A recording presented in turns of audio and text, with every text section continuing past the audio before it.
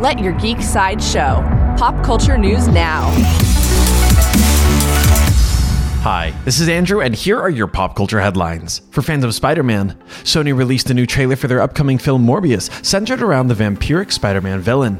The trailer shows chronically ill Dr. Michael Morbius not only finding some form of a cure to his ailment, but gaining supernatural powers of strength, speed, radar, and even flight.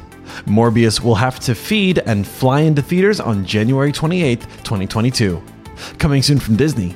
Disney shared a new teaser for Hocus Pocus 2 that slowly zooms out on a candle before revealing the new title card. They also shared a bit more of the casting for the film. Hocus Pocus 2 will debut on Disney Plus in fall 2022. New from Sony. According to The Hollywood Reporter, Alcon Entertainment and Sony are set to make a new Garfield animated feature film. Chris Pratt will voice the titular lazy tabby cat. There is no further news about the Garfield film at this time. New from Sony. CBR exclusively revealed the IMAX poster for Ghostbusters Afterlife.